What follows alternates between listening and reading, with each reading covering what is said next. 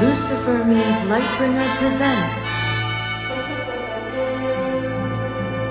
The Mythical Astronomy of Ice and Fire. The Blood of the Other. Part 4. Prose Eddard.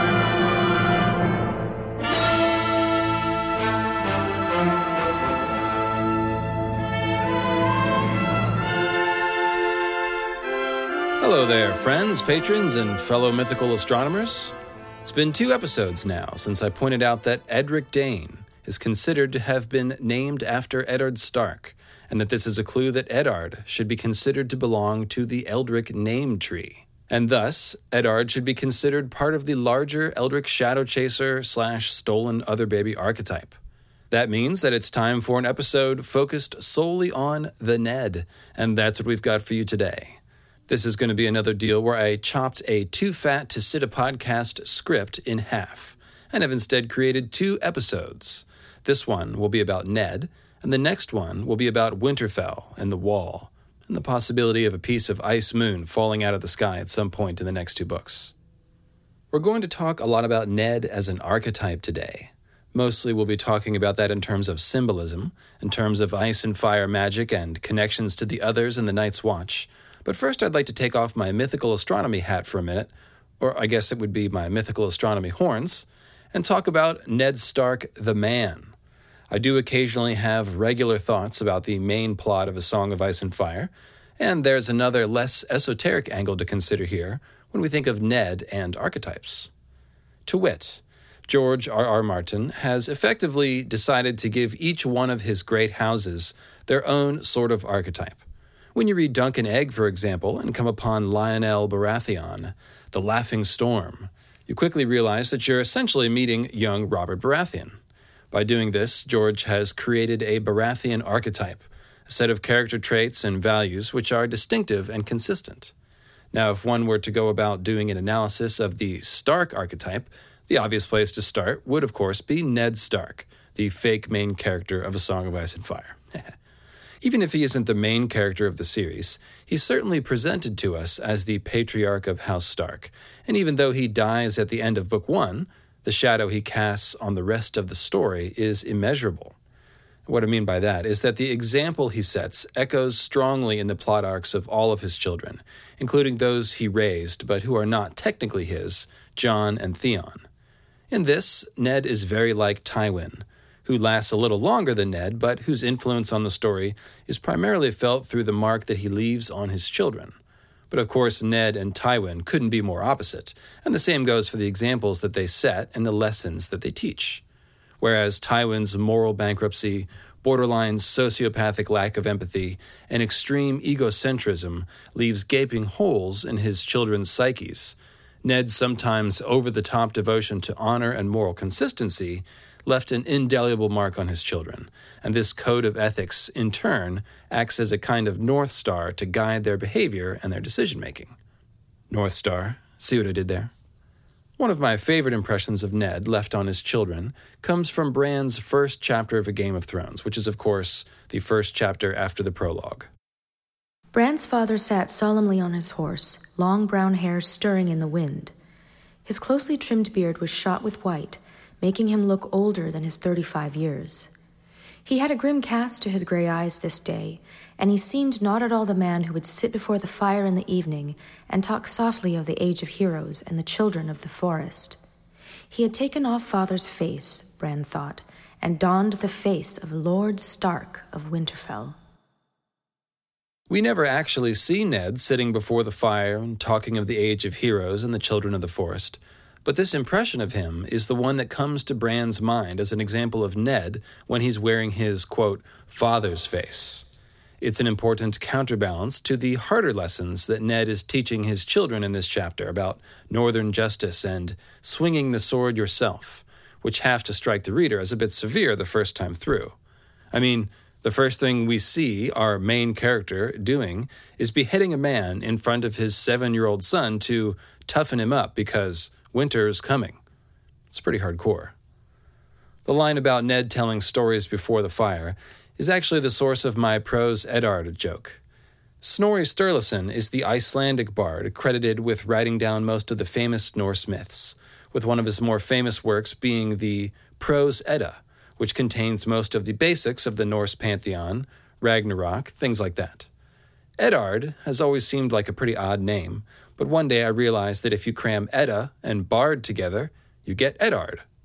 Then I noticed that in the very first paragraph describing Ned, he's introduced to us as a man who likes to tell stories about the old gods and the ancient times, as Snorri Sturluson was.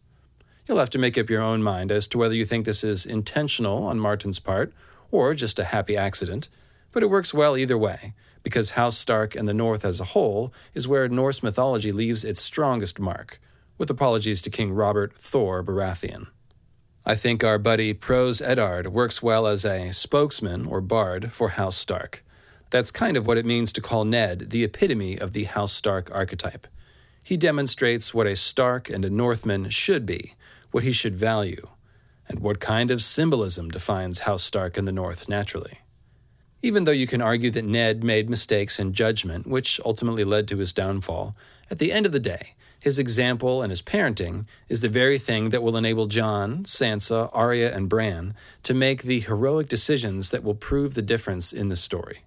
I expect this to be the ultimate vindication of Ned, and nowhere is this more in evidence than the arc of Jon Snow. If Jon Snow is the prince that was promised and the special snowflake, then Ned is essentially playing the Joseph and Mary role, the one chosen to raise up the chosen one to be who he needs to be. It's no accident that Jon is the one with the strongest parallels to Ned, both in terms of looks and personality, as well as symbolism. Taken together, and with an assist from Robb and Bran and other historical Starks, Jon and Ned essentially show us what we need to know about the King of Winter, Stark in Winterfell archetype. Okay, someone hit their stopwatch. What was that, like 5 whole minutes without talking about magic or symbolism? Unfortunately, that sort of analysis isn't going to do anything for those playing mythical astronomy drinking games against my wishes. Unless you had archetype, in which case you should immediately give up your car keys. Nope, I'm afraid we're going right back to our old habits of comparing people, places, and things to celestial objects, and we're going to give Ned and everything related to House Stark the royal treatment. Now, so far, the Blood of the Other series has been about the theory that Night's King and Queen had a child who did not become a full other, but instead became a member of House Stark. Jon Snow is the most important modern-day parallel for this stolen other-turned Stark figure, with his being taken from parents who symbolically parallel Night's King and Queen to be raised as Ned Stark's son and a son of Winterfell, providing the historical precedent for the theory.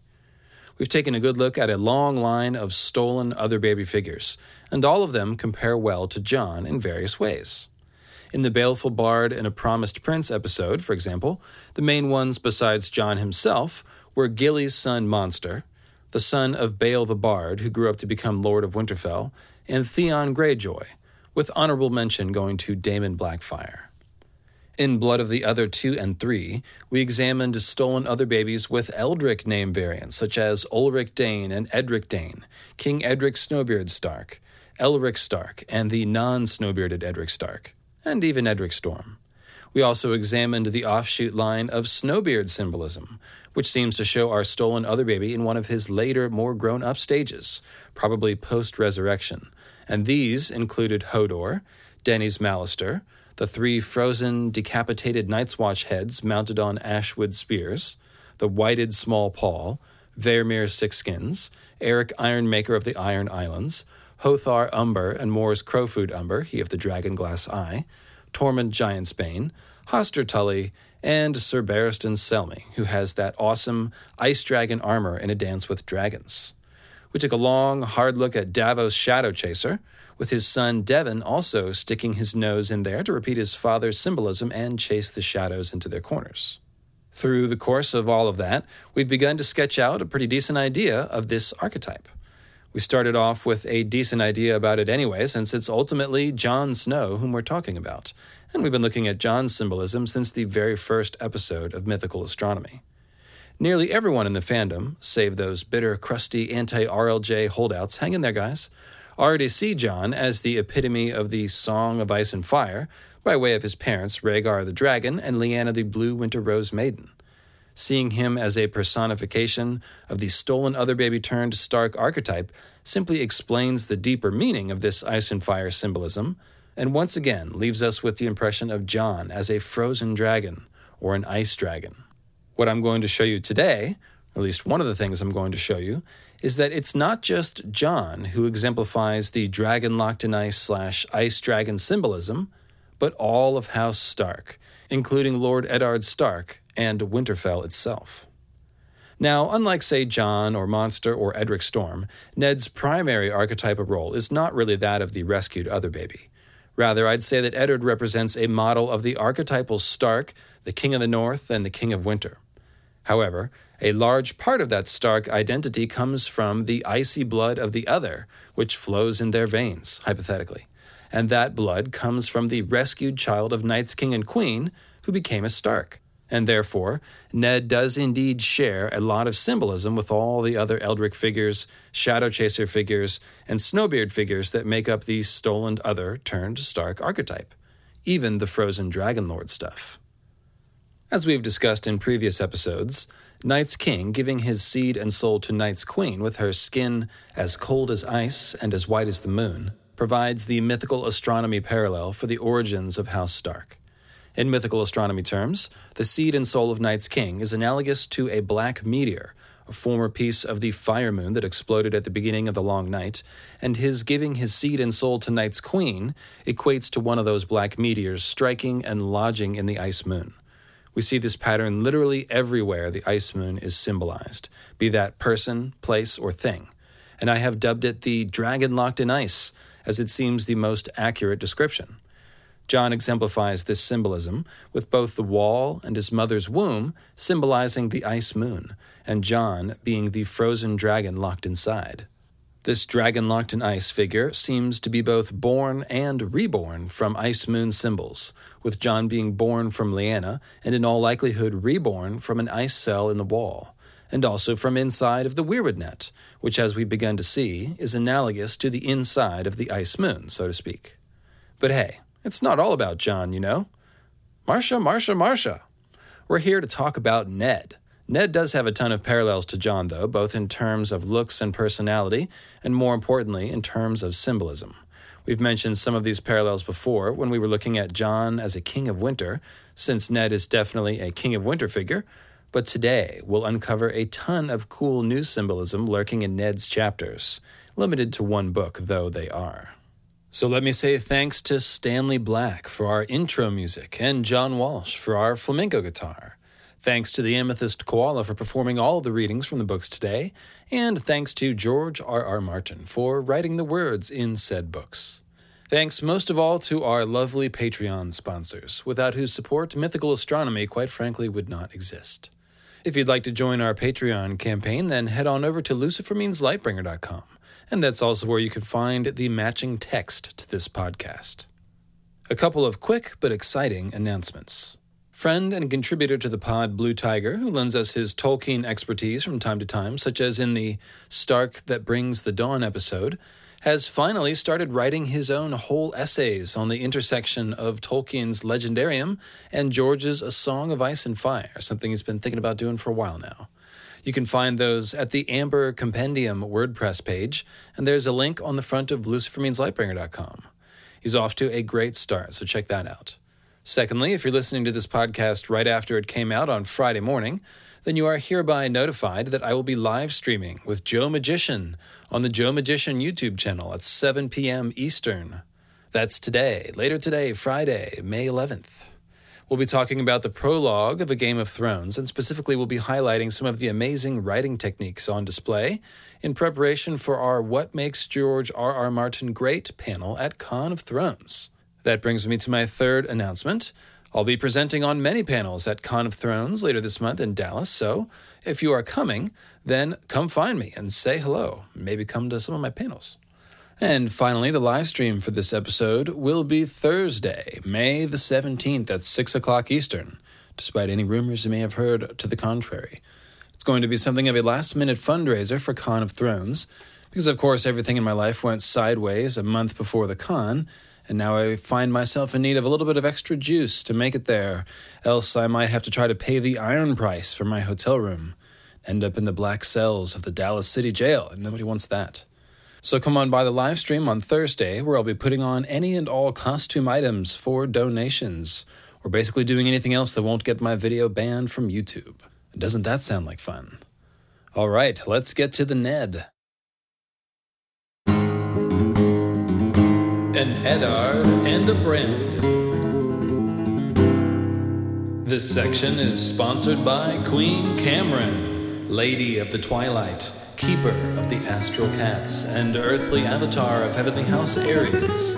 By Ash Rose, Queen of Sevens, Mistress of Mythology and Earthly Avatar of Heavenly House Taurus. And by Sir Dionysus of House Galadon, wielder of the milk glass blade just made, and Earthly Avatar of Heavenly House Virgo and Libra. You know, when I first noticed that Edric Dane was named for Eddard, and that meant Ned was an Eldritch figure, I was looking at him primarily as playing the rescuer role, since he does that so clearly for Theon and Jon Snow both. At first, I couldn't even think of a way that Ned matches the stolen from his parents symbolism, but then I remembered that in his youth, Ned had fostered at the Eyrie, and the childless Lord Arryn had become a second father to him and his fellow ward, Robert Baratheon. When the Mad King, Aerys II Targaryen, had demanded their heads, the Lord of the Eyrie had raised his Moon and Falcon banners in revolt, rather than give up those he had pledged to protect. So here's Ned, taken from his parents and fostered out to an Ice Moon location in the Eyrie. Ned even gains a second father, Jon Arryn, and a new brother, Robert, just as Jon Snow also gained a second father, Ned, and a new brother, Robb Stark, when he was brought to Winterfell. And in both cases, the new brother's name is Robert. Robb Stark is, of course, named after Robert Baratheon, so it's a pretty good comparison.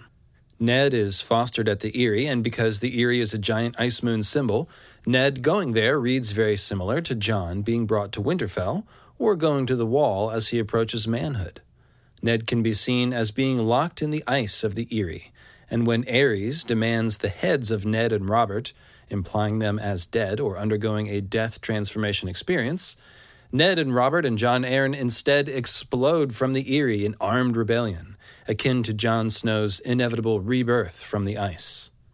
It's also a match for Davos, symbolically dying at White Harbor, only to emerge and go on a heroic rescue mission to save Rickon, which will have the effect of rallying the Manderleys and the other northern houses to Stannis, just as Ned was coming home to rally the banners, and just as Jon will surely be looking to raise a ruckus when he's resurrected. Ned even follows the exact same path home that Davos does in A Dance with Dragons, hopping from the Three Sisters to White Harbor in order to reach his final destination. As always, the symbolism is fractal, and Ned does indeed play the role of both the rescuer and the rescued. We saw that with Davos, who rescues an Eldritch Shadow Chaser figure in Edric Storm, then establishes himself as an Eldritch Shadow Chaser only minutes later in the same scene. And of course, he also goes on to become imprisoned himself in an Ice Moon symbol at White Harbor. We also saw that Theon plays both the rescuer role with Jane Poole and the rescued other baby role when Ned takes him back to Winterfell after the Battle of Pike. As we just discussed, Ned plays the trademark rescuer collector figure both at Pike with Theon and at the Tower of Joy with Jon, and yet he was himself abducted to the Eyrie and essentially rescued by Jon Arryn, who was ordered to turn over Ned and Robert, but refused. Here's how I interpret this symbolic fractal flim-flam. The stolen other baby's icy genetics define all of the members of House Stark who come after, and so this pattern is simply ingrained into their archetype. Anyone playing into the stolen other/Eldritch Shadow Chaser archetype is bound to express both rescuer and rescued symbolism. Remember, anyone playing the stolen other baby role is, on a certain level, symbolizing the Starks, and playing the role of an honorary Stark, since they are the ones who actually have the blood of the other. And maybe the Boltons. They seem suspect to me. As to that icy blood of the other Stark archetype, Ned has the signature Iceman symbolism in spades right from the get-go. I already threw out Robert's iconic, "It's good to see that frozen face of yours, Ned," in the Baleful Bard episode, and you will recall Ned's lines from the crypts about frozen laughter. They say it grows so cold up here in winter that a man's laughter freezes in his throat and chokes him to death, Ned said evenly. Perhaps that is why the Starks have so little humor. The freezing throat / choking laughter symbolism is interesting, since the prologue of A Game of Thrones, only a couple chapters previous to this one, describes the speech of the others thusly. The other said something in a language that Will did not know. His voice was like the cracking of ice on a winter lake, and the words were mocking. We'll see this motif again in a moment, and the basic point here is simple. Frozen laughter suggests the speech of the others. The line from Ned to Robert about frozen laughter comes only a couple of chapters after the prologue with the others mocking icy speech, so it's definitely easy to see them as being intentionally connected. The implication is that the Starks went north, and now they have frozen faces and choking frozen laughter. The language specifically implies a transformational process whereby the Starks are turning cold, and that's the point. I've mentioned before that there's another parallel between Ned and the others presented to us right away. The second-to-last scene of the prologue is the cold butchery of Waymar Royce by the ice swords of the others, and the next chapter opens with Ned executing Garrett, Waymar's companion, with a giant sword named Ice. Then Ned goes down to the crypts a couple of chapters later and has a frozen face and deadpans about his laughter having frozen in his throat, while later on in A Game of Thrones, we learn that the Stone Kings are called the Kings of Winter, and we see Ned dream of them having eyes of ice. In other words, there are a lot of hints about the Starks and the others having a connection in A Game of Thrones, and they start hot and heavy, or would it be cold and heavy, in the Crypts chapter featuring Robert and Ned. We get another dose of Starks as others symbolism in a dueling exchange between Ned, the Eldrick figure, and Peter Baelish concerning Ned's brother Brandon. It's pretty great. Check it out. Littlefinger ignored the jibe.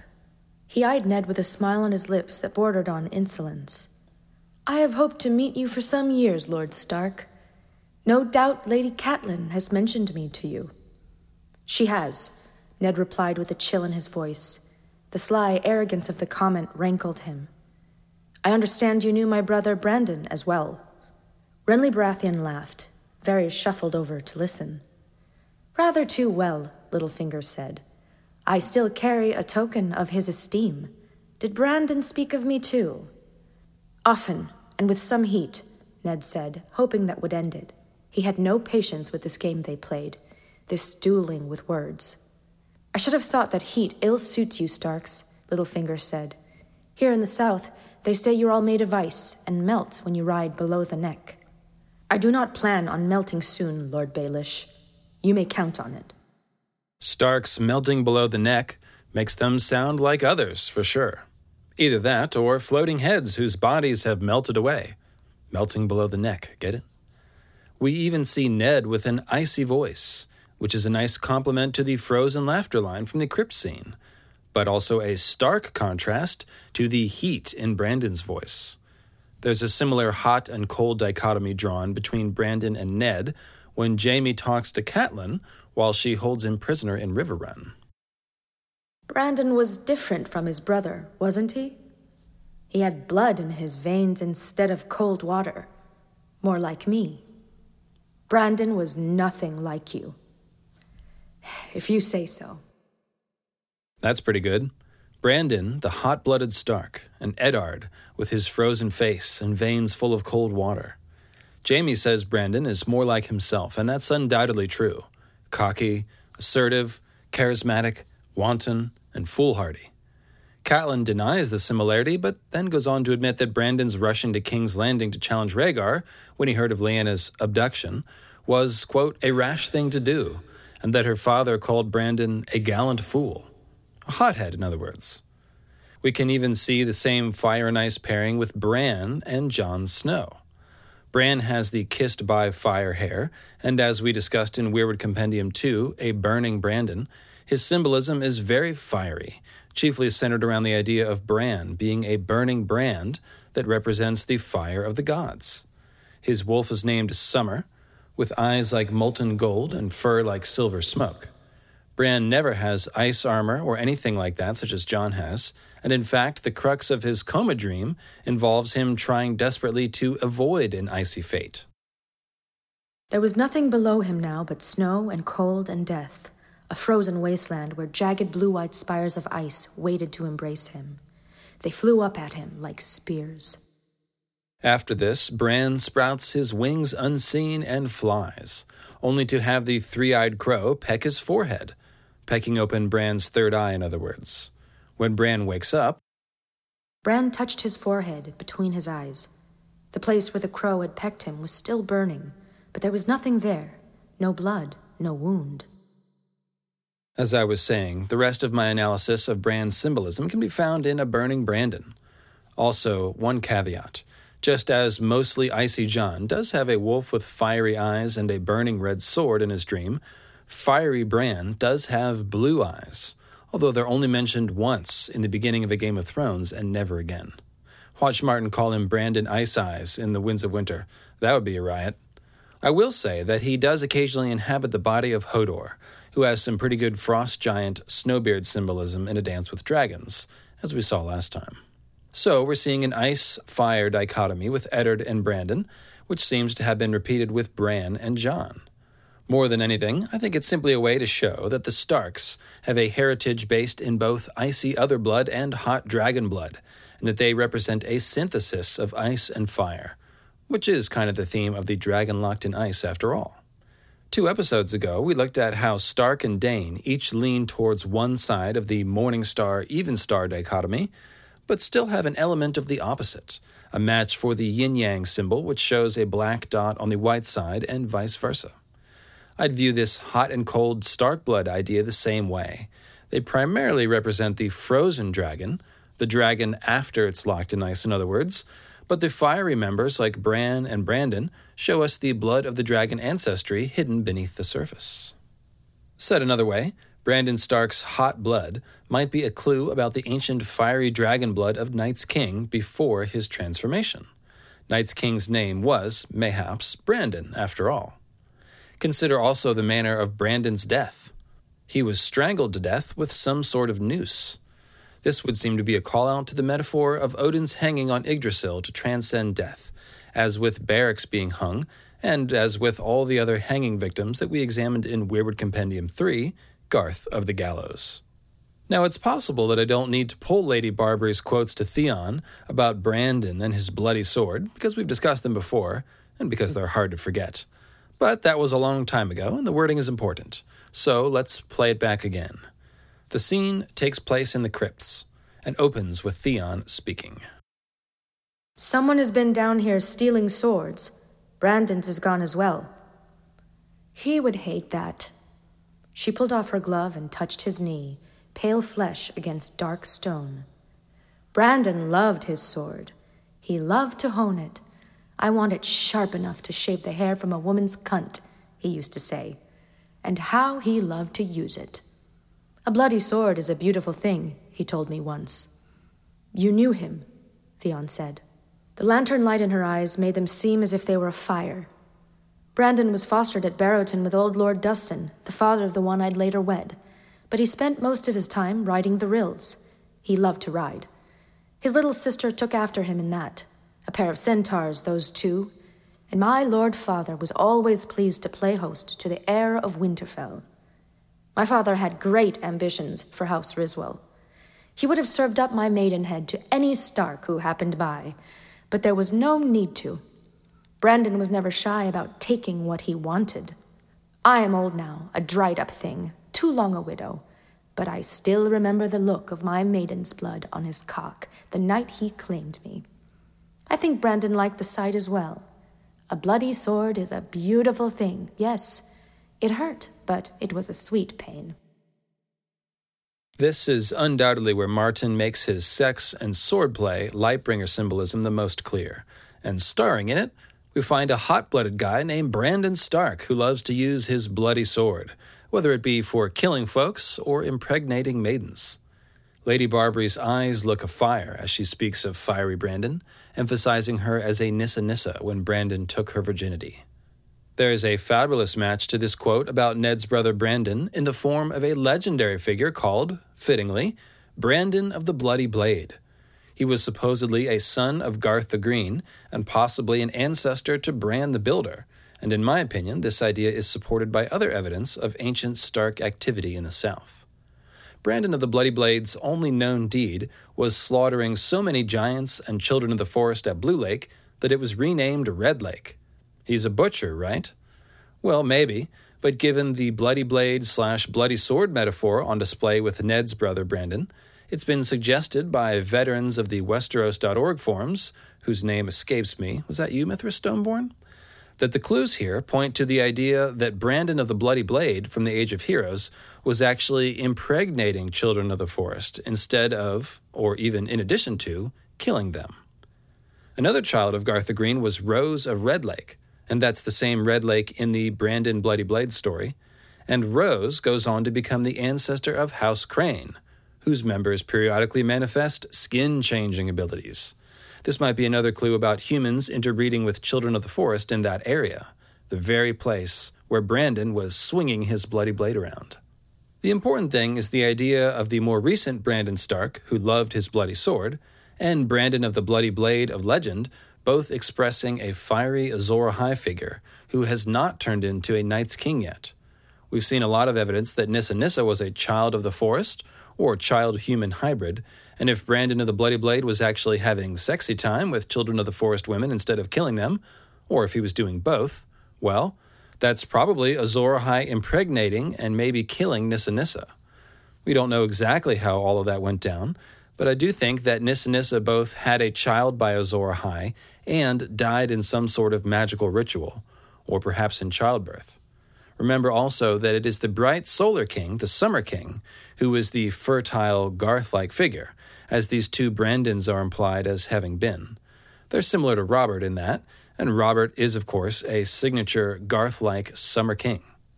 All right, well, there's your little dose of Brandon Stark, the fiery side of the Ned and Brandon pairing. But let's return our focus to his brother Ned, icy fellow that he is, to make one more point about icy transformation. I mentioned a moment ago that the others' voices are like the cracking of ice on a winter lake, and we've also previously discussed the idea that falling into a cold lake and or catching frostbite can be a metaphor for being whited or transformed into an other. So check out this other exchange between Ned and Petyr Baelish. Do you always find murder so amusing, Lord Baelish? It's not murder I find amusing, Lord Stark. It's you. You rule like a man dancing on rotten ice. I dare say you'll make a noble splash. I believe I heard the first crack this morning. The first and last, said Ned. I've had my fill. That ice does indeed crack, and it leads to Ned's imprisonment in the Black Cells. Notice how the amused Petyr's words are mocking here, as he speaks of having heard ice cracking. The language is very close to the others, having voices like the cracking of ice on a winter lake, and words that were mocking. As for Ned's imprisonment in the Black Cells, let's check that out. The dark was absolute. He had as well been blind, or dead, buried with his king. Ah, Robert, he murmured, as his groping hand touched a cold stone wall, his leg throbbing with every motion. He remembered the jest the king had shared in the crypts of Winterfell, as the kings of winter looked on with cold stone eyes. The king eats, Robert had said, and the hand takes the shit. How he had laughed. Yet he had gotten it wrong. The king dies, Ned Stark thought, and the hand is buried. The important thing to note here is all the language about Ned being dead, cold, and buried. I particularly like the way that Ned is compared to the kings of winter. He's cold and dark and buried, just like them. This is the same part of the archetypal story arc as Jon being dead and his body frozen in the ice cell, and the same as Davos being symbolically dead and locked up in the wolf's den. A bit further on, we get these lines. When he thought of his daughters, he would have wept gladly, but the tears would not come. Even now he was a Stark of Winterfell, and his grief and his rage froze hard inside him. When he kept very still, his leg did not hurt so much, so he did his best to lie unmoving. For how long he could not say.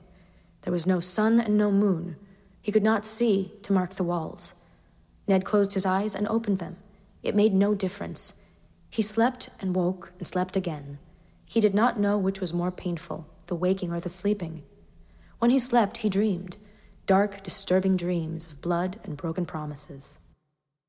So here's Ned freezing from the inside, as a proper dragon locked in ice should. There's a line a bit further on about the infected flesh of his thigh wound being hot to his fingers, and then another line about him being feverish. So it seems like very similar symbolism to Edric Storm and Edric Dane, both catching those fever chills where they were hot and cold by turns, or to Hoster Tully on his deathbed, who was both hot and cold. Essentially, the death transformation part of this archetype's plot arc represents the merging of ice and fire. I think that's the message. When Ned is finally let out of the Black Cells, it's to be brought to the Sept of Baelor to be beheaded by his own ice sword. The Sept of Baelor is, of course, a symbolic Ice Moon temple, so this is very similar to Jon being killed at the wall and feeling only the cold. It's basically a repeat cycle of young Ned fostering at the Eyrie. This time, he experiences actual death at the Ice Moon instead of his implied death via Ares demanding his head. Essentially, this is Ned falling through the ice of the Ice Moon, the cracking ice Peter Baelish referred to, and meeting some kind of cold death transformation, just as Jon will undergo. This seems like our Eldrick figure, the Stolen Other baby, as the last hero, someone who must undergo death transformation and become a green zombie like Cold Hands, and like Jon will become after his resurrection. I've spoken of Skin Changer and Greenseer blood as being necessary to make a good green zombie, a conscious white like Cold Hands, but perhaps the icy Stark blood is a necessary ingredient as well. Conveniently, Jon has both, and the Starks have probably been wargs and skin changers from the very beginning. I have to assume that the last hero's dog was probably a direwolf, as many do. And yes, Cold Hands could be Eldric Shadowchaser himself, but Cold Hands could be a lot of people, so it's hard to say. It would seem fitting if he was a other-blooded Stark, however, I will say that. Notice also the language about Ned making a noble splash. That gives me a good chance to share the blue blood symbolism. The blue bloods is an expression which refers to the nobility or the gentry. The others, having pale blue blood, may therefore be suggesting the others as royalty. And of course they would be, descending from Azor High and Knights Queen and King. Thus Ned's not only falling through the ice, he's doing so with nobility, like blue blood. And here's a little something I left out of the Eldric Shadowchaser episode. The name Ulrich, U-L-R-I-C-H, is a German name made up of root words that mean noble heritage and powerful. And the variant name Alaric, A-L-A-R-I-C, means noble or regal ruler. I've also seen the name simply translated as king. Ulric, meanwhile, U-L-R-I-C, is the Middle English form of the Old English name Wulfric, W-U-L-F-R-I-C, which means wolf power, and I've also seen that definition attributed to Ulrich with a CH as well. I'm sure all of that figured into Michael Moorcock's decision-making when he chose the name Elric, as he is indeed an old king of noble heritage with a powerful wolf at his side. That's my dark horse candidate for Jon Snow's original name in book canon, by the way. Not Aegon, not Aemon, not even Eldric, but Wulfric. That'd be pretty funny. Wulfric Targaryen. Now that we've done an overview of Ned's symbolism, let's check out Ned Stark in action. Like a red rain. This section is brought to you by the Patreon support of Sarah Stark of the Wolf's Blood, the Shining Hand of Phaesphoria, and Earthly Avatar of Heavenly House Sagittarius. By the Mystery Knight, known only as Rusted Revolver, the Lilith Walker, Great Dane Friend, and Earthly Avatar of Heavenly House Pisces. And by Poseidon of the Dragonglass Sea, the Orcish Priest of the Sacred Order of the Black Hand. One of the great Ned scenes is his fight with Jaime Lannister's guardsmen in the streets of King's Landing. It's actually the only time we really see Ned in battle, swinging a sword, since the Tower of Joy memory is so hazy that you don't really get a sense of the fight. The Tower of Joy dream is actually linked to this scene, because the fight with Jaime's guardsmen ends with Ned passing out unconscious, and his very next chapter begins with the famous lines that kick off the Tower of Joy sequence. He dreamt an old dream of 3 knights in white cloaks, and a tower long fallen, and Lyanna in her bed of blood.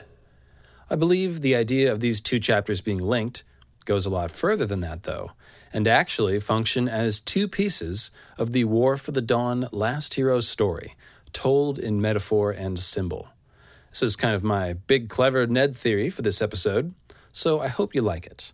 It really jumped out at me when I did a review of Ned's chapters.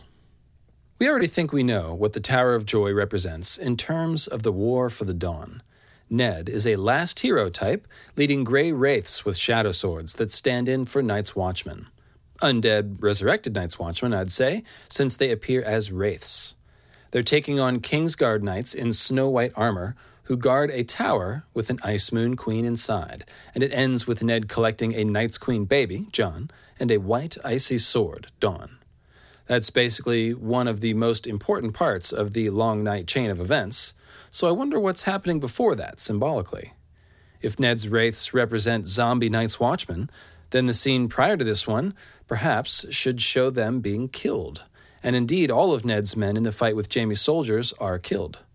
Ned should be playing the part of a resurrected person as well, and I'd say his breaking his leg in gruesome fashion and then passing out into a sort of temporary coma is symbolically the beginning of a death transformation sequence, one which is completed in a hazy dream world where his companions are the walking dead. We even have a Cassell in both scenes to link them together. The ghost of Martin Cassell at the Tower of Joy scene, and the living Jory Cassell with hot blood in his veins in the fight with Jaime's men. Jory pretty much steals the show, in fact, with one of the most valiant deaths in all of A Song of Ice and Fire. So let's get to it. The chapter starts with Ned visiting the brothel to look at one of King Robert's bastard children, the baby named Bera. The girl had been so young Ned had not dared to ask her age. No doubt she'd been a virgin. The better brothels could always find a virgin if the purse was fat enough.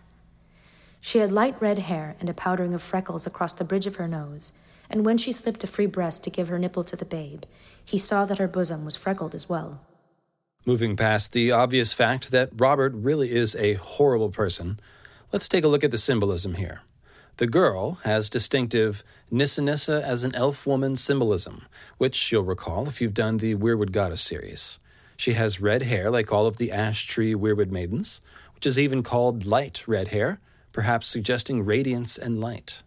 The freckles, which are on her chest as well as her face, are a version of the dappled skin symbolism, which we've seen used many times to imply our Weirwood Goddess as part children of the forest, who have dappled skin.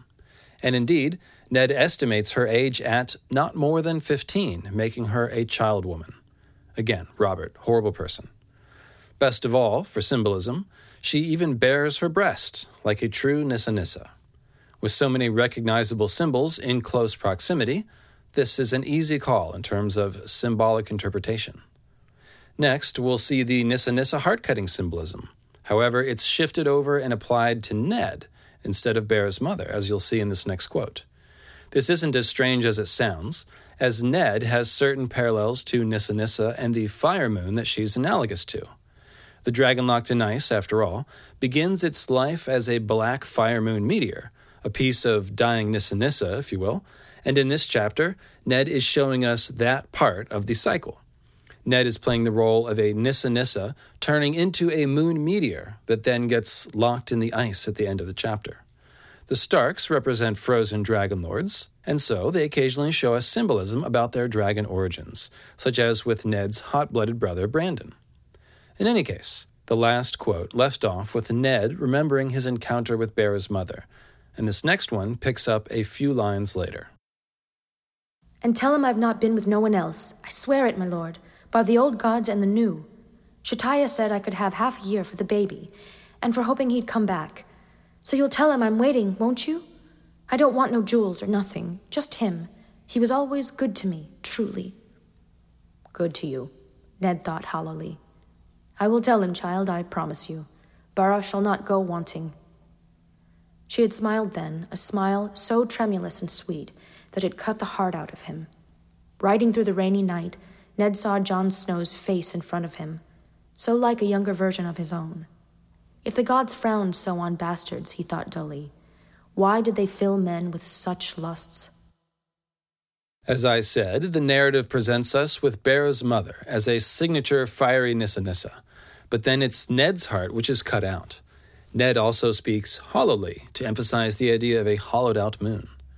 Immediately after their conversation, Ned heads outside into the rain and runs headlong into the disastrous confrontation with Jaime's guardsmen amidst a wash of long night symbolism.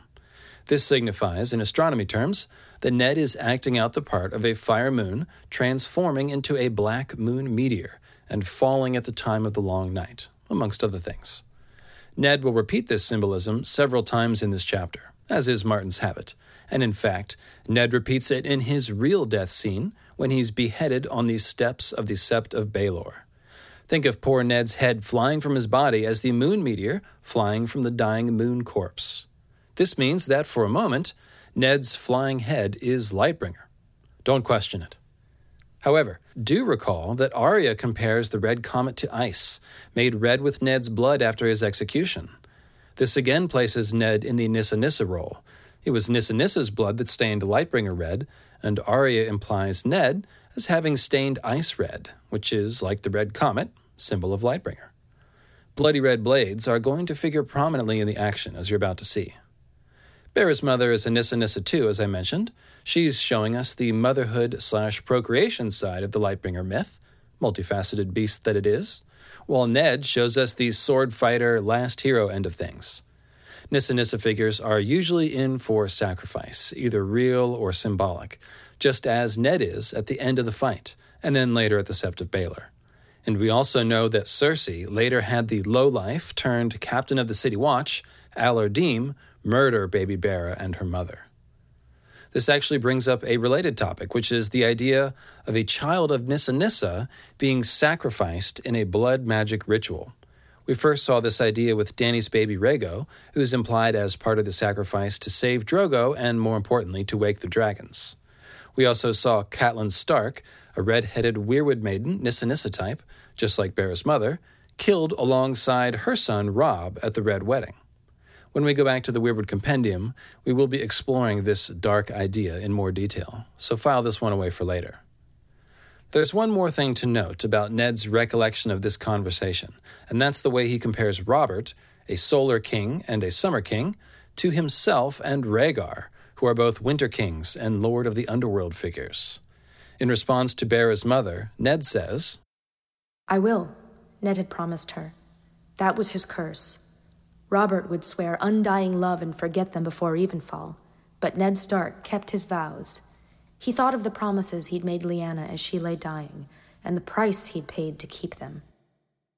This is pretty interesting, as it casts Robert as the Summer King who loves women such as this Nissa Nissa-like child woman during the daytime. Contrast that to Rhaegar as the Dark Solar King who loved his Night's Queen figure Lyanna during that weird cold period where King's Landing and Blackwater Rush froze over, one that seemed to symbolize the long night. Ned is also contrasted against Robert as one who remembers his promises past evenfall, during the night in other words, and as I've mentioned, Ned is many times caught playing parallel symbolic roles to Rhaegar and other Black Dragon, Dark Solar King figures, usually revolving around the Black Sword and Winter King symbolism. Indeed, this is also the chapter with Ned's famous "somehow he did not think so" line, in regards to the question of whether Rhaegar visited brothels.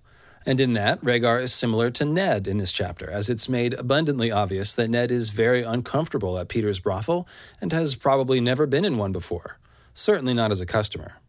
Ned and Rhaegar contrast strongly against the lusty King Robert, and that's because Summer Kings are wanton Garth figures, spreading their seed like Robert.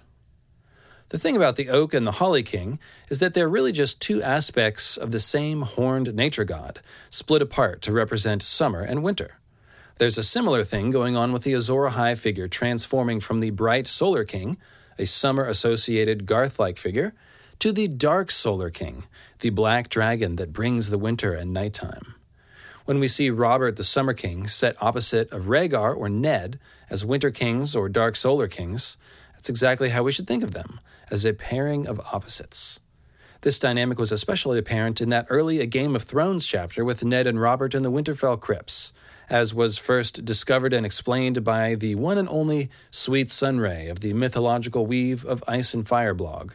You can find a link to that on the LuciferMeansLightbringer.com front page, as well as in the text version of this essay. All of that is a long and interesting way, hopefully interesting, to say that Ned is like Rhaegar in certain symbolic senses, and particularly in this scene. Ned's primary identity is of the Ice Moon, or the dragon locked inside the Ice Moon, but he occasionally shows us the black dragon meteor flying from the Fire Moon on the way to the Ice Moon, as he does here. Rhaegar's primary symbolic identity is that of the black dragon, and thus the black dragon meteor, and instead of becoming locked in ice himself, he gives his seed to Lyanna of the Blue Winter Roses, a la Night's King giving his seed to Night's Queen. Thus, as you can see, Ned and Rhaegar will overlap in certain scenes, particularly ones in which Ned is acting out the beginning of his cycle. Longtime mythical astronomy patron and frequent collaborator Archmaester Emma has a cool hat tip here from A Clash of Kings.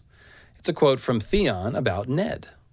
Lord Eddard had tried to play the father from time to time, but to Theon he had always remained the man who'd brought blood and fire to Pike and taken him from his home. As a boy, he had lived in fear of Stark's stern face and great dark sword. It's cool that Ned's dark sword, forged in Dragonfire in Valyria, is mentioned alongside Ned bringing fire and blood to Pike. That's a lot of dragon action, especially since he fought alongside Thoros and Beric with their flaming swords at Pike.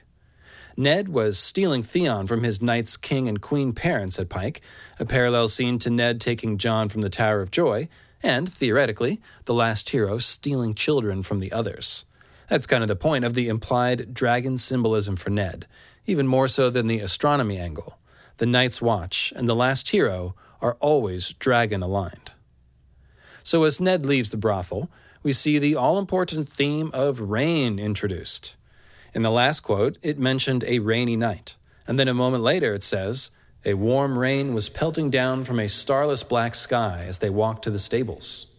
Anytime there's a starless sky, it grabs our attention as potential long night symbolism. Indeed, a moment later, we read that, "The streets of King's Landing were dark and deserted. The rain had driven everyone under their roofs. It beat down on Ned's head, warm as blood and relentless as old guilts. Fat drops of water ran down his face." The rain of blood theme, cue the Slayer, basically dominates this entire scene, and of course it's always nice when George lays it out simply for us, as he does here. It's a warm blood rain. This surely reminds us of the waves of burning moon blood motif, which is just another way to refer to a shower of bleeding stars, aka the Storm of Swords. This is basically confirmed a moment later when the rain is mentioned yet again as Jaime and his Lannister guardsmen appear. The rain was falling harder now, stinging the eyes and drumming against the ground. Rivers of black water were running down the hill when Jory called out, "My lord!" his voice hoarse with alarm. And in an instant the street was full of soldiers. Ned glimpsed ringmail over leather, gauntlets and greaves, steel helms with golden lions on the crests. Their cloaks clung to their backs, sodden with rain. He had no time to count, but there were 10 at least, a line of them on foot, blocking the street with long swords and iron-tipped spears. "Behind!" he heard Will cry, and when he turned his horse, there were more in back of them, cutting off their retreat. Jory's sword came singing from its scabbard. "Make way or die!" "The wolves are howling," their leader said. Ned could see rain running down his face. Such a small pack, though. Okay, now the warm blood rain has created rivers of black water, giving us definitive waves of night and blood symbolism, which, as I'm sure you all remember, comes from the blades of Oathkeeper and Widow's Wail, which are described as having folds of dark red and dark gray, with colors that lapped over one another without ever touching, each ripple distinct, like waves of night and blood upon some steely shore. In other words, this warm blood rain and black water implies both the meteor shower of the long night and the swords which were made from the Stark ancestral sword Ice, swords which themselves symbolize the meteor shower as well.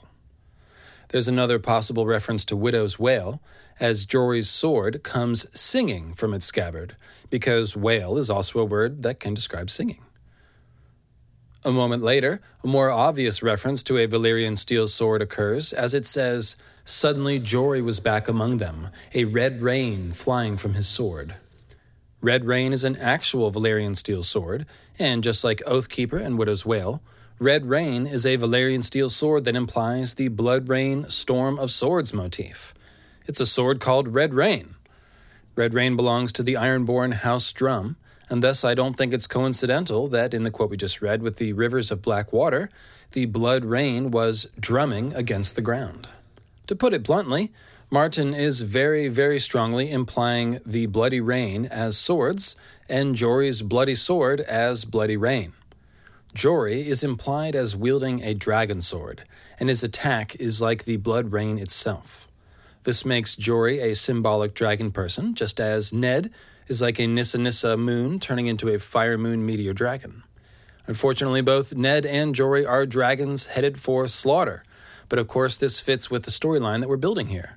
These dragons to the slaughter can be viewed as the last heroes group on their way to become green zombies, so they have to die. That's what Ned's Grey Wraiths in the Tower of Joy Dream symbolize, undead Night's Watchmen. Think of Davos starting on his journey to White Harbor with a dozen golden dragons, and then finding 12 people inside the Wolf's Den, with the most prominent of them being implied as cadaverous or undead. It's a perfect parallel to what's going on here, I think. It's showing us 12 dragons sacrificed and trapped inside the Ice Moon along with the last hero Eldrick Shadowchaser figure, with all of them awaiting rebirth. Returning to the Ned scene, the one slaughtering Nissa Nissa should be a Solar King who's about to turn dark, and that role is played by Jaime Lannister, of course, who is wearing his Lannister crimson and gold in this scene, as opposed to his Kingsguard whites. He was the hand of the king. The mud muffled the hooves of the blood-bay stallion. The line parted before him. On a golden breastplate, the Lion of Lannister roared its defiance. Now, if truth be told, I'm not sure what he is. Jaime Lannister poked at Ned's chest with the gilded sword that had sipped the blood of the last of the Dragon Kings. Take note of Jaime's horse. It's a blood bay. Think Bay of Blood. It's another Waves of Blood symbol, continuing the escalation from blood rain to rivers of black water to now an entire bay of blood. Of course, the Rivers of Blackwater line has to remind us of the Blackwater River, which flows into the Blackwater Bay here at King's Landing. So you can see the idea of black blood rain creating a black blood river that leads to a black blood bay is spelled out twice here. That's pretty fun symbolism. Jaime's blood-sipping sword is, of course, a representation of Lightbringer, the sword that sipped Nissa Nissa's blood and soul. And yes, I kind of just made Lightbringer sound like a sippy cup, or maybe it was George. Anyway, Jaime is even poking his blood-sipper sword at Ned's chest, again signifying Ned as a dying Nissa Nissa Fire Moon figure in this scene. Even better, Ned, rightly judging that Jaime cannot afford to actually kill him, is leaving his exposed chest defenseless, just as Nissa Nissa bared her breast to Azor Ahai's bloodthirsty sword. It's a great bookend to the earlier moment in this chapter where Bera's mother bared her breast and Ned felt his heart cut out. Jaime's men basically serve as an extension of his bloodthirsty golden sword, decked out in red and gold and referred to as Red Phantoms as they are in this scene. They have golden lion helms and red cloaks sodden with the blood rain, which enhances the idea of them playing the role of the bloody swords of the Solar King. Imagine Jaime as the sun giving the command, and his men as the comet doing his bidding. The notable Lannister guardsman is the Captain Tregar, or should I say, Tregarth. Tregarth? Oh yeah, you better believe it's intentional. Garth's fertile green form is the bright Solar King, again, think of Robert, and when he kills Nissa Nissa, he too undergoes a death transformation and turns into the dark Solar King. We saw that sort of darker Garth figure in the prison of the Wolf's Den. That dude just straight up smelled wrong to Davos.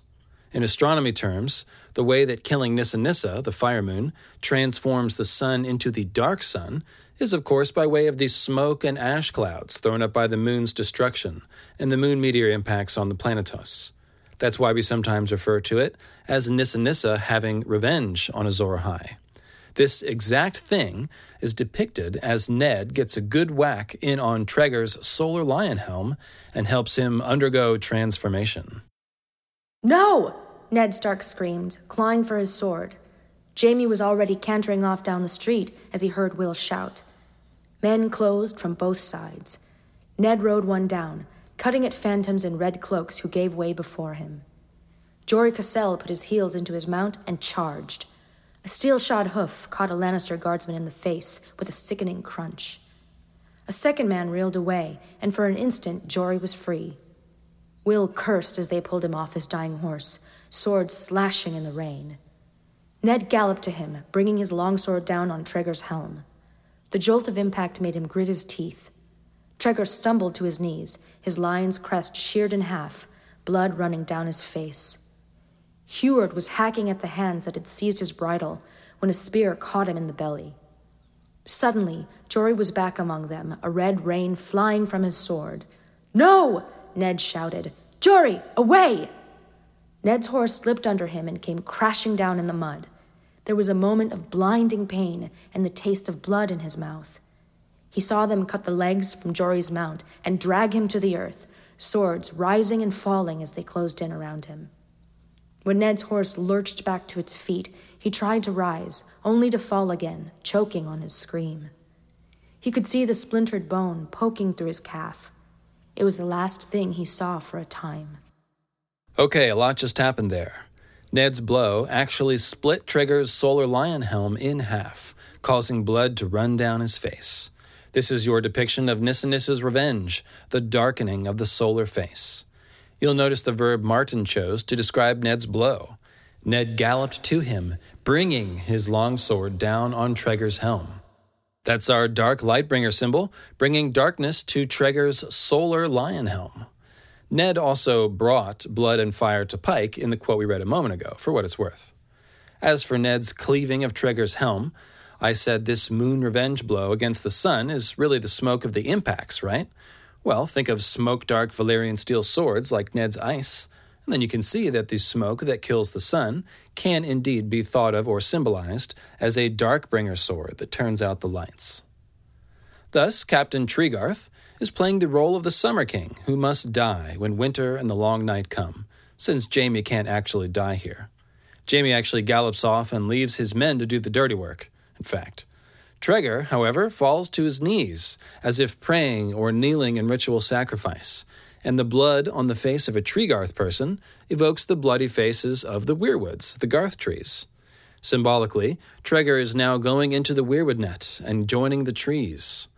Tregor actually lingers unconscious for several days while Ned is unconscious and dreaming of the Tower of Joy, finally dying on the morning that Ned awakens, which kind of implies Tregor as a Garth who went inside the tree and didn't come out, whereas the character Ned represents does seem to come out. Returning to the last quote, we saw Jory's Red Rain line, which, again, is about as glorious and heroic a death scene as anyone gets in this series. Jory is dragged to Earth, which is great moon meteor landing symbolism, the logical ending to the red rain of symbolic bleeding stars. Perhaps we're supposed to see Jory as a falling castle. Cassell, castle, much like a falling stone meteor. He'd be a bloody castle if so, and we'll actually see that very thing at the end of the chapter when the Red Keep appears to be covered in blood. The dragged to earth language also reminds me of the weirwood at the Night Fort, looking as though it was trying to drag the moon down into the well. Here, it's Treegarth and his buddies dragging down moon dragons.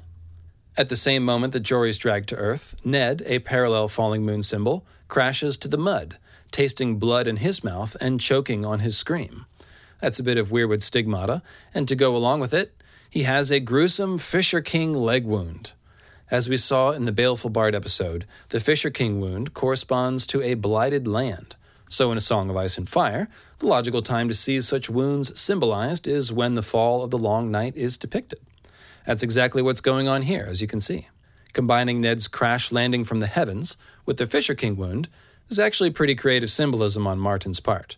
It's a nice way to show us that the Fisher King wound of A Song of Ice and Fire is the slaying of the moon and the falling of the long night. Speaking of Ned's splintered bone, Ned's bones are actually mentioned a bit earlier as Ned is riding through the streets when we get the line, "Ned was soaked through to the bone, and his soul had grown cold." This is, of course, freezing fire talk, as the fire moon meteors eventually cool to black meteorites, particularly the dragon-locked and ice ones, and that is, of course, what Ned and the Starks represent. Think of all the symbolism at the scene where Jon sees the meltwater in the cracks of the wall turning from meteor-like streaks of red fire to rivers of black ice. That's a symbol of the freezing of fire in the womb of Night's Queen, or the Ice Moon. Ned's soul is growing cold here as he approaches his symbolic transformation and entrance into the dream world, which is like the inside of the Ice Moon or the inside of the Weirwood Net. It's very similar to his grief and rage freezing hard inside him when he's inside the black cells. I'll pick up the narrative right where I left off. When he opened his eyes again, Lord Eddard Stark was alone with his dead. His horse moved closer, caught the rank scent of blood, and galloped away. Ned began to drag himself through the mud, gritting his teeth at the agony in his leg. It seemed to take years. Littlefinger and the city watch found him there in the street, cradling Jory Cassell's body in his arms. Somewhere the gold cloaks found a litter, but the trip back to the castle was a blur of agony, and Ned lost consciousness more than once. He remembered seeing the red keep looming ahead of him in the first gray light of dawn. The rain had darkened the pale pink stone of the massive walls to the color of blood. Then Grand Maester Pycelle was looming over him, holding a cup, whispering, "Drink, my lord, here. The milk of the poppy for your pain." He remembered swallowing, and Pycelle was telling someone to heat the wine to boiling and fetch him clean silk, and that was the last he knew. Just in case anyone missed the blood rain symbolism which saturates this entire scene, there it is one more time, turning the stones of the Red Keep to blood. It's a bloody castle, just like poor Jory Cassell lying dead and bloody in the street. It could also be seen as a castle made of bloodstone, which I have to think symbolizes the Bloodstone Emperor, Azor Ahai's dark form, coming into power, and that's just what should be happening at this point in the sequence. The gray dawn light, for example, indicates a reduced daylight, one shrouded by clouds, just as we would have had as the long night falls. So, according to my hypothesis that this chapter and Ned's Tower of Joy dream are meant to be interpreted as one longer story, Ned, right here, is equivalent to a slain last hero, awaiting resurrection. And look who should be waiting for him as he loses consciousness, but a snow-bearded figure who offers him milk that will make him dream. This is the transition point for Ned as he slips into his Tower of Joy dream, and symbolically into the ice. So let's transition to and make this a section break. There and back again. Ice Moon Edition. This section is brought to you by the support of the priesthood of the Church of Starry Wisdom. Yang Tar, the Midnight Light, Shadowskin Master of the lands of Always Bjork. Daenerys Flint of the Night Fort, Lord Commander of the History of Westeros Night's Watch. Enevi, Shadowbinder from the Eastern Mountains and Lakes. The Black Maester Azazel, Lord of the Feasible and Keeper of the Records. Sir Cosmo of House Astor, whose house words are "We walk at dawn." Hey Big Lady, Royal Seamstress of House Aaron. Grin of Long Lake, the Smiling Ranger and Freezer of the White Knife. And Tom Cruise sitting on a couch drinking a Diet Coke next to a little picture of Winston Churchill. You'll recall in the last episode when we went through all these Snowbeard characters that I said I didn't have anything for Pycelle when I had cool symbolic finds for all the other Snowbearded folk. Well, I was lying to you, so I apologize. I was actually saving this scene, which we're not done with. And in addition to that, an astute listener named Thunderclap has identified Pycelle as a creepy Santa Claus figure. To wit, he has a long white beard, a fat round belly, long red robes with white trim, and he visits children in the middle of the night. Yes, very creepy. The key is the red robe. I had never caught that detail. The quote there is, He was clad in a magnificent robe of thick red velvet, with an ermine collar and shiny gold fastenings. Pycelle does have creepy Santa Claus symbolism. Of course, Santa is just a variation on the Holly King, aka the Winter King, so the snowbeard and dream milk symbolism makes a ton of sense. Setting aside the funny Santa Claus thing, and by the way, what does it say about George's conception of Christmas that the two characters who correlate to Santa that we've found so far are Patchface and Pycelle? Anyway, we can say that Pycelle plays the role of some kind of ice moon priest or psychopomp, offering Ned the milk of the poppy just as he slides into his Tower of Joy dream and symbolically becomes a resurrected hero who fights alongside wraiths with black swords. That's also consistent with the broader horned god mythology, as the horned god often plays the role of a psychopomp who escorts the dying to the land of the dead, and sometimes back again. In mythical astronomy terms, this would be Ned as the black meteor entering the ice moon and becoming frozen. So think again of the line about Ned's soul growing cold. It's transformation time, oh yeah. Earlier in A Game of Thrones, there's a parallel scene where Pycelle also serves Ned some milk. That time it was sweetened ice milk, if you recall. It was actually iced milk sweetened with honey, and some of the Twitteros symbolism crew have identified milk and honey as a reference to the biblical story of Moses, to whom God promised Canaan, the land of milk and honey. In other words, when we see milk and honey symbolism, we should think of gifts from the gods, and the food and drink and fire of the gods. For example, Dany tastes mother's milk and honey, amongst other things, when she drinks the shade of the evening. Most importantly, and as you may have guessed by now, we should be comparing these two milky drinks to weirwood paste, whose taste sensations include honey and new fallen snow, and the last kiss Bran's mother ever gave him.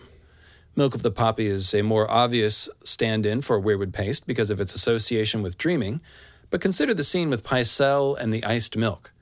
Libraries and books can stand in for weirwood knowledge. We've seen that metaphor before. And you'll notice that Pycelle gave Ned the iced milk at the same time that he gave him that book, which led to Ned discovering Joffrey's parentage secret, which then led to Ned's death. That means that the book becomes a metaphor for the type of sacred knowledge that is gained through death transformation, a la Odin and the Greenseers. Pycelle giving Ned the book along with the iced milk makes it easier to see the milk as a stand-in for the weirwood paste, which brings the knowledge of the gods, the forbidden knowledge. And I think it's the same for the milk of the poppy, especially when it's coming from a snow-bearded fellow.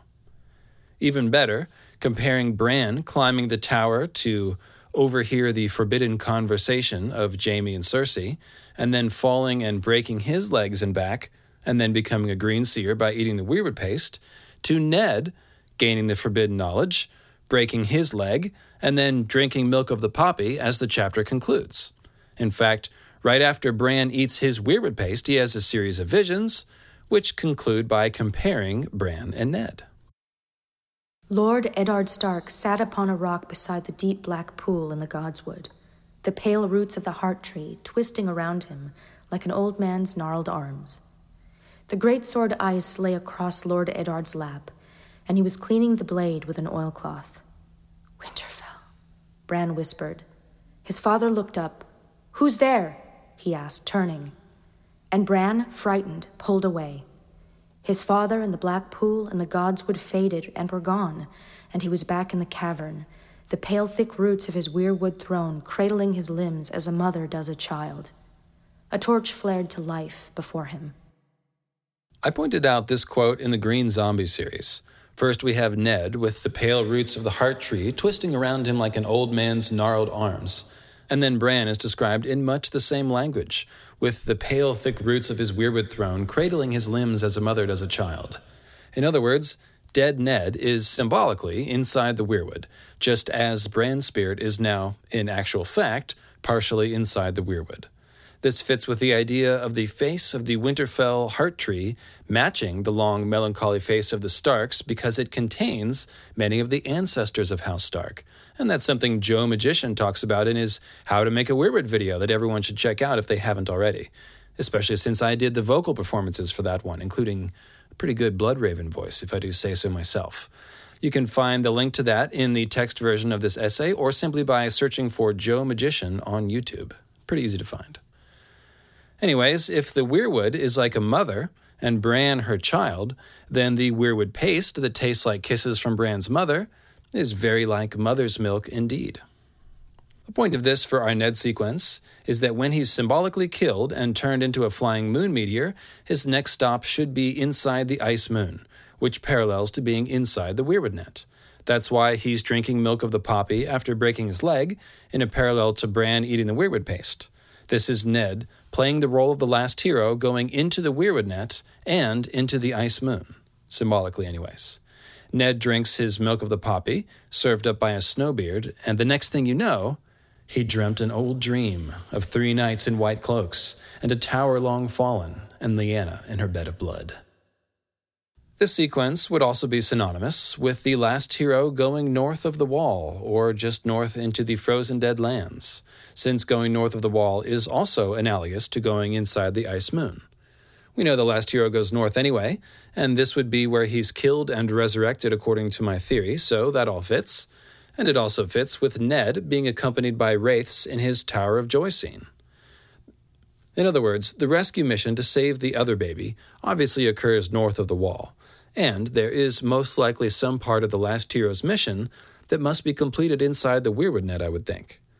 I expect that we'll see a close parallel to whatever this part of the journey inside the weirwood net is when Jon's spirit wanders the Bardo before his eventual resurrection. Or perhaps we'll see it with something that Bran does inside the weirwood net. So those are some things we'll be looking for in the Winds of Winter. Once again, I'd like to point out that this same sequence is reflected when the rotten ice that Ned is dancing on, according to Peter Baelish, cracks and he makes his noble splash. And by that I'm referring to when he's locked away in the black cells under the Red Keep after challenging Joffrey and Cersei and then brought to the Sept of Baelor and beheaded. This again shows a death transformation as the last hero goes into the ice and into the weirwood net, as we've already discussed. There's actually a great correlation to my theory here about the fight with Jaime and the Tower of Joy being 2 parts of one larger sequence when Ned is buried in those black cells. According to my theory, Ned in the black cells would be analogous to Ned lying unconscious and dreaming of the Tower of Joy. And wouldn't you know it, while he's in the black cells, he has fever dreams of blood and promises, an obvious reference to the Tower of Joy. And he also dreams of the tourney of Harrenhal and Lyanna's blue rose crown, a scene which is directly linked to the Tower of Joy. It's not just Ned's tendency to reflect on all things Lyanna when he's having fever dreams, although that is a thing. It's that these moments symbolize his archetypal character becoming the dragon locked in ice. He's like a decapitated fire moon hurtling towards the ice moon. And Lyanna is an ice moon maiden, of course, and so he dreams of her after death transformation sequences. The Sept of Baelor is an ice moon symbol too, and that's where Ned is destined to be taken to die after the Black Cells. All of this also compares well to Davos, of course, and his being locked in White Harbor and passed off as a dead man, only to be resurrected, quote-unquote, by a Knight of the Green Hand, Wyman Manderly, and then sent on a rescue mission to save Rickon Stark. Fake Davos had his head and hands cut off at White Harbor, if you recall, just as Ned had his head cut off at the Sept of Baelor, both being Ice Moon symbols. There are abundant inside the weirwood net symbols at the Wolf's Den, as we've seen, from its monstrous weirwood to Garth the jailer who just smelled wrong. The parallels are really tight here. One last point about Pycelle Snowbeard. Obviously, Jon being dead at the wall, with his body probably being stored in an ice cell, is parallel to Ned drinking Pycelle's milk of the poppy and going into a mini-coma here. And my good friend and collaborator Ravenous Reader, the poetess of the Nenemones, has pointed out that Pycelle sure sounds a lot like ice cell. Pycelle, ice cell. It makes a ton of sense.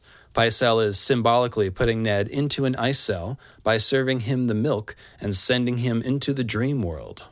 So Pycelle, twisted Santa Claus that he is, also gives us a nod to the King of Winter in the scene where he serves Ned the iced milk. That's where he gives his famous line, "Mines are like swords I do fear. The old ones go to rust." And then the iced milk arrives. Rusty swords are, of course, the province of these stone kings of winter, with the older swords indeed going to rust and leaving behind red stains. So it's kind of like, hey, you look like a king of winter. Have some iced milk and a rusty sword. Now, when Ned is imprisoned in the Black Cells, there's actually a parallel psychopomp figure to Pycelle serving the milk of the poppy. It's the jailer who brings Ned water. He's called a scarecrow of a man with a rat's face and a frayed beard. And of course, you will recall that Beric is a scarecrow knight, while the Scarecrow brothers, which catch on fire in Jon's Azor Ahai dream, correlate to Beric and suggest fiery, undead Night's Watchmen. This Scarecrow jailer in the Black Cells actually isn't totally dissimilar to Snowbearded Pycelle. We've seen people with undead Night's Watchmen, like the Scarecrow jailer, also have snowbeards like Pycelle has. It's important to remember that our Snowbeard and Eldrick figures tend to unite ice and fire symbolism. The burning, whited small Paul is a great example here. He was a symbolic burning straw man Night's Watchman, just like Beric and the Scarecrow brothers, and yet he also had hoarfrost dripping from his beard, which is the signature Snowbeard symbolism. So, we can say that Ned has Pycelle the Icelle serving milk of the poppy as a psychopomp in one sequence, and a Scarecrow jailer serving him water in a matching sequence. Now, the final stage of the dragon locked in ice is, of course, to awaken from the ice and from Weirwood Net's slumber. And here we'll preview a topic of the next episode, the inevitable Ice Moon disaster that we're surely headed for. Ned's got this covered. It's Jon's dream, which merges the face of the burning white from Mormont's chambers and Ned's face. If you recall, the whited Othor was originally described as having a pale moon face and eyes like blue stars burning. So it's showing us the ice moon, but also a Night's Watchman trapped in the ice, and that Othor is dead and under the hold of the other's blue star magic. But the, quote, demonic force is driven out by fire, and here is Jon recalling the burning of the white and the dream of the white having Ned's face. Truly the gods had heard Jon's prayer that night. The fire had caught in the dead man's clothing and consumed him as if his flesh were candle wax and his bones old dry wood. Jon had only to close his eyes to see the thing staggering across the solar, crashing against the furniture and flailing at the flames. It was the face that haunted him most, surrounded by a nimbus of fire, hair blazing like straw, the dead flesh melting away and sloughing off its skull to reveal the gleam of bone beneath. Whatever demonic force moved Othor had been driven out by the flames. The twisted thing they found in the ashes had been no more than cooked meat and charred bone. Yet in his nightmare he faced it again, and this time the burning corpse wore Lord Eddard's features. It was his father's skin that burst and blackened, his father's eyes that ran liquid down his cheeks like jellied tears. Jon did not understand why that should be or what it might mean, but it frightened him more than he could say. The description of the whited Othor/Ned figure having bones like old dry wood is important because it creates the classic King of Winter symbolism, which is that of a burning wicker man. And here I'm referring to the real-world King of Winter wicker man traditions. This is merged with the obvious ice moon face symbolism of the white to show us that the A Song of Ice and Fire King of Winter is a dragon locked in ice figure, which can of course also be like a Night's Watch crow locked in ice, as it is here. His reawakening will happen via fire, and accordingly, the white's face is surrounded by a nimbus of fire, hair blazing like straw. This is a terrific depiction of both a burning ice moon and a burning ice moon man. It's also another call-out to the idea of a burning straw man, the King of Winter. As I've said before, this dream frightens Jon because it's essentially a prophecy of his future, told in symbolic terms. And it's a little rough, admittedly. Now you can start to get a glimpse of why we have to talk about a potential future ice moon disaster next. Because in terms of symbolism, the promised ice moon apocalypse correlates with Jon's inevitable resurrection and the larger idea of the King of Winter awakening in fire. In fact, the hints about the #Ice Moon Apocalypse are not only found in the symbolism of King of Winter figures like Ned and Jon, they're actually buried everywhere Ice Moon symbols are found, especially at the two places that we'll look at next time, Winterfell and the Wall. We'll sort of be switching back and forth between discussing the Starks and the places where Starks live, and the reason why we can do that is because, whether it be person or place, everything Stark symbolizes the Ice Moon and the dragon locked in ice symbolism, which, again, can only end in the reawakening of said frozen dragon. Now that we've given Ned the full mythical astronomy treatment, and have begun to define House Stark through its most prominent figure, Ned, we can now explore House Stark through its ancient castle, Winterfell. We'll also be taking a hard look at the Wall, which kind of goes hand in hand with Winterfell and the Starks. They're the two key structures in the north, and together with places like White Harbor, the Sept of Baelor, and the Eyrie, they show us everything we need to know about the #Ice Moon Apocalypse and the awakening of the dragon locked in ice, he who has the blood of the other.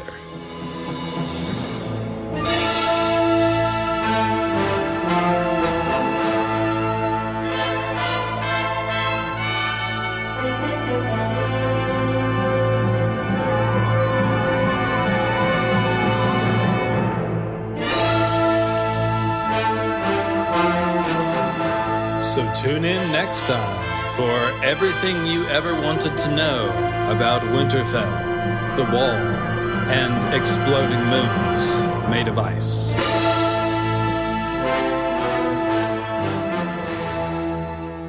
All right, well, I really do have to say that the next episode is one that I've been looking forward to for a long time.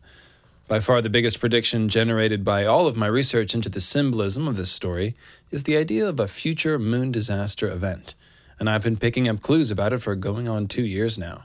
I've already got that one written, so I should be able to get it to you soon after the con. And once again, if you're going to Con of Thrones, please introduce yourself.